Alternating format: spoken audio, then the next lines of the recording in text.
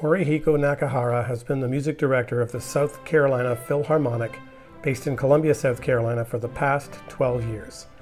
He is also the resident conductor of the Spokane Symphony Orchestra and also serves as director of orchestral studies at the University of Massachusetts Amherst.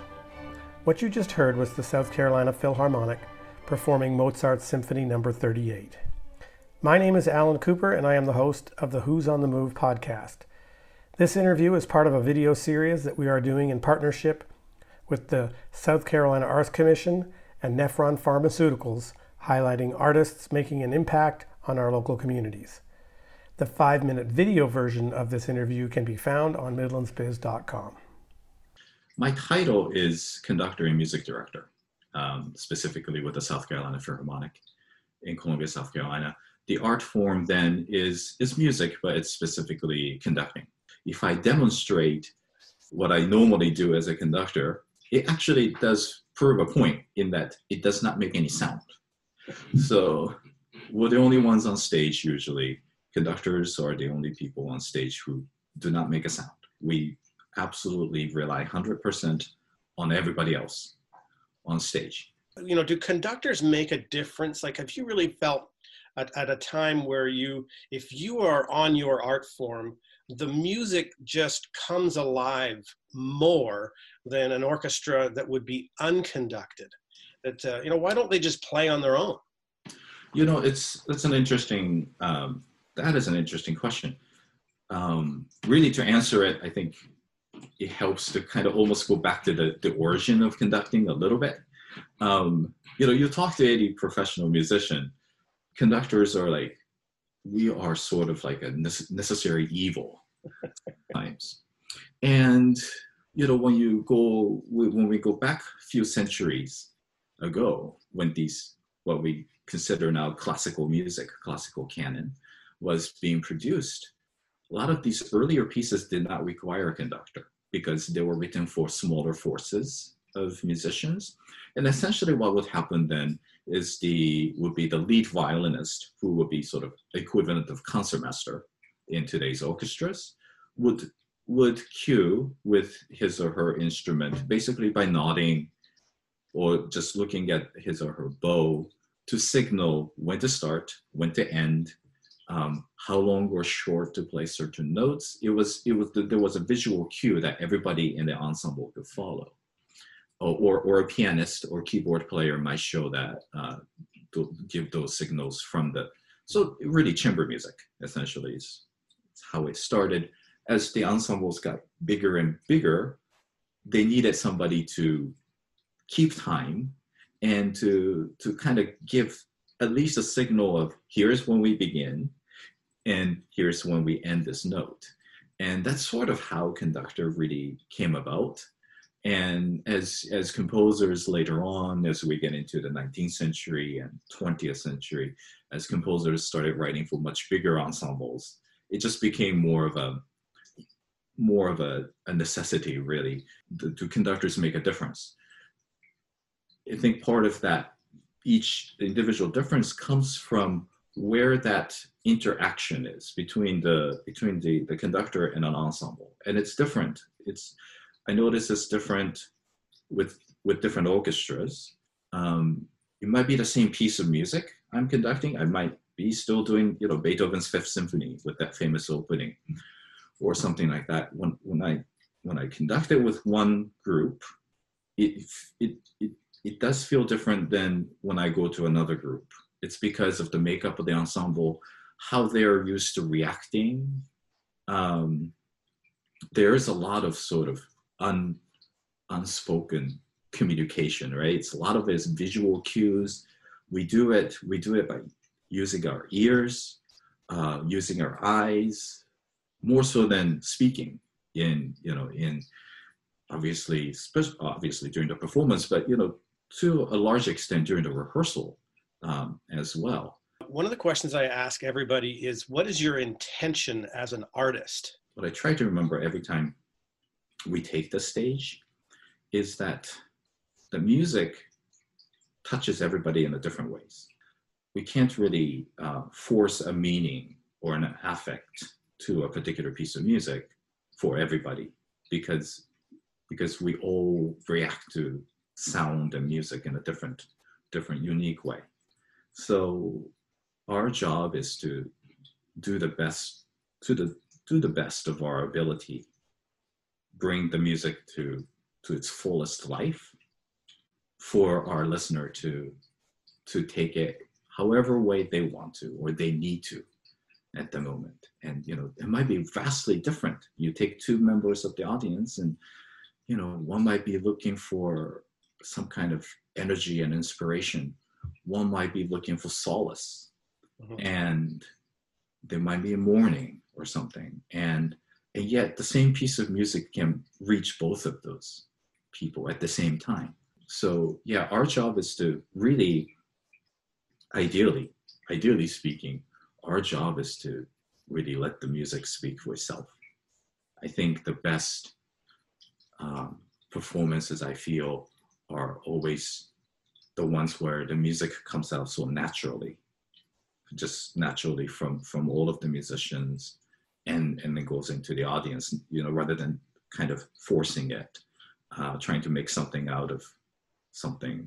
I think it's better when the whole process feels more organic and natural. So I think that's what we try to aim for in the performance setting, at least. I was interested that you're teaching conducting. Can you maybe kind of just start with how you hone your craft and how you teach it? That could be like a whole 2-hour conversation, but no, teaching conducting, that is an interesting craft in itself, is teaching conducting. Part of that reason is because, well, first of all, everybody's built differently. So what you will notice is if my graduate students, let's say, I can't tell if they're trying to copy me to do something, because I recognize the move. And number two, the chances are I see what they're trying to do, but then it doesn't work with the way they carry themselves, the way they're built. Some of the basic tenets of conducting is universal. So before you start, there's always some kind of an upbeat. So that's literally upward motion. It's as though if you were playing certain instrument, this is when you would breathe, because you need air to play. And this is sort of ready, go type of, that's what sort of, if you were speaking, that's essentially like ready, go. So we call that preparation. And then once you start, the basic shape of the beats are the same. If it's in 4/4 time, it's going to look a certain way. If it's 3/4, like a waltz or something, it'll look the same. So the shapes, physical shapes, literal shapes, are basically similar. You'll see some conductors who use very sort of a unique shapes than the others, but they get used to it. So physically speaking, it's easier to teach. It's easier to teach the basic gestures. What's more difficult to teach, and that's the process every conductors in learning, young conductors, even slightly more experienced people like myself, we go through, is how do we make this our own thing? And I think it's different because everybody's built differently. So what I try to do is to try to find out first from each of my students, what is it that how do you hear the sound in your head? What is the sound you're hearing? What is the pacing? How fast or how slow? What kind of intensity of sound? How do you hear it? And that's really the biggest challenge for us, I think, is that sort of oral imaging of the music.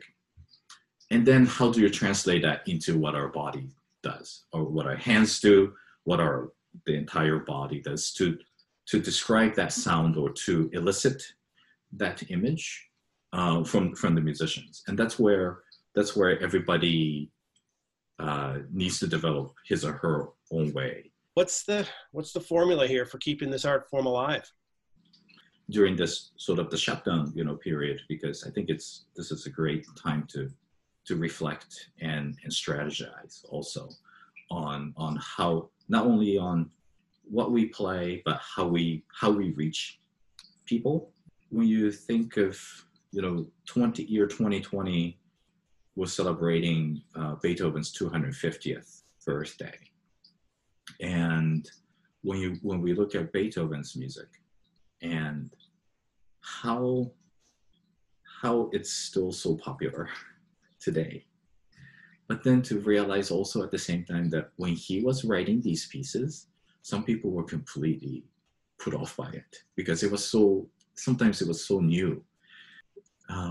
It is a living art form. So, I think there are challenges and rewards of society today that is reflected in the works of these creators, be it composers, playwrights, filmmakers, visual artists, choreographers.